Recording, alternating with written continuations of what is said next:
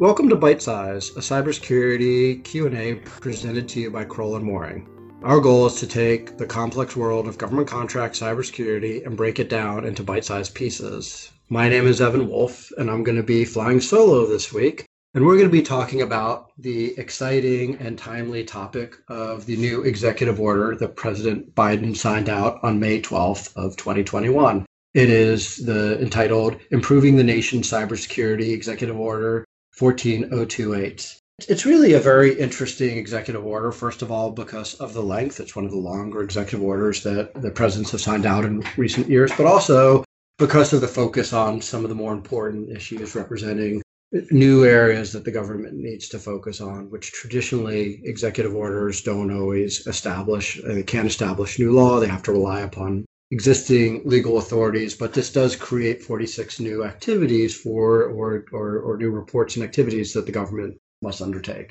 Overall, it presents the government-first approach to managing cybersecurity, meaning that the government is going to focus on federal cybersecurity activities, whether it is purchasing certified technologies or leading from the front. Represents a very clear direction for the Biden administration and how the government is going to lead going forward. So let's jump right in. I'm just going to do a quick highlight of some of the important areas. The first is expansion of cybersecurity incident reporting obligations. And this is an area that's been talked about in the press often, whether or not we should have mandatory or voluntary cyber reporting obligations.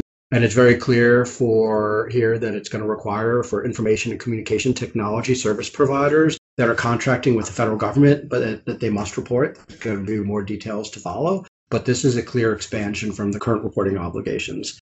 And it is even expanding what we see under the DFAR safeguarding clause that we've talked to you in the past about. This is going to impact not only the DFARs, but also the FAR. And it also expands the reporting obligations to include to the Department of Homeland Security, Cybersecurity and Infrastructure Security Agency, or CISA. The reporting obligations also implicate any support systems for software, product, or services, which means there's going to be, and it's very clear, there's going to be a broad expanse of what will be reported and what is expected to be reported. Because taking a step back, that was one of the real challenges that the government's had in the past few years in terms of incidents that they've described, or at least they feel that they've described, and in clarity is that they need better visibility through more reporting.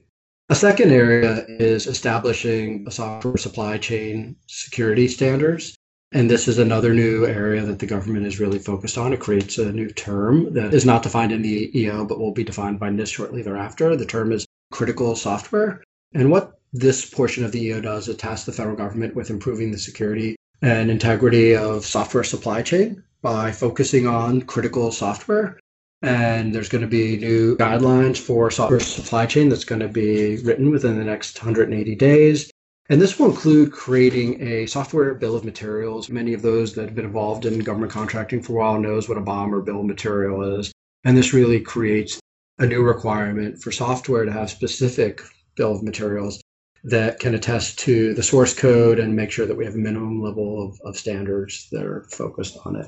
A third area I want to talk about is the modernization of security practices and the cloud. And this portion of the EO really focuses on creating a zero trust architecture that will be implemented across the government and using FedRAMP as a launching point for introducing zero trust and really enforcing zero trust across the government. It's going to require all federal agencies to adopt multi-factor authentication and also require them to use an endpoint detection and response solution. So in addition to using more secure services provided by contractors, it's also requiring the government to secure their own infrastructure.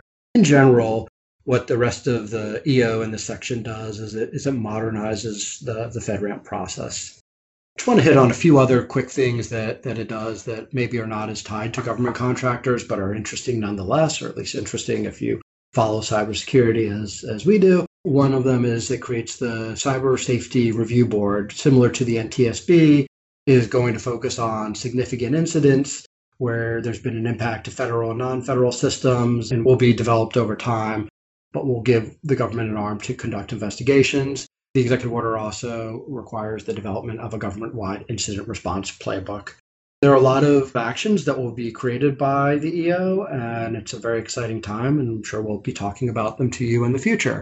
Thank you for joining Byte-Sized Q&A. We'll be back in your feed in a few weeks with a new question and some simple answers. But in the meantime, you can find more information on our website.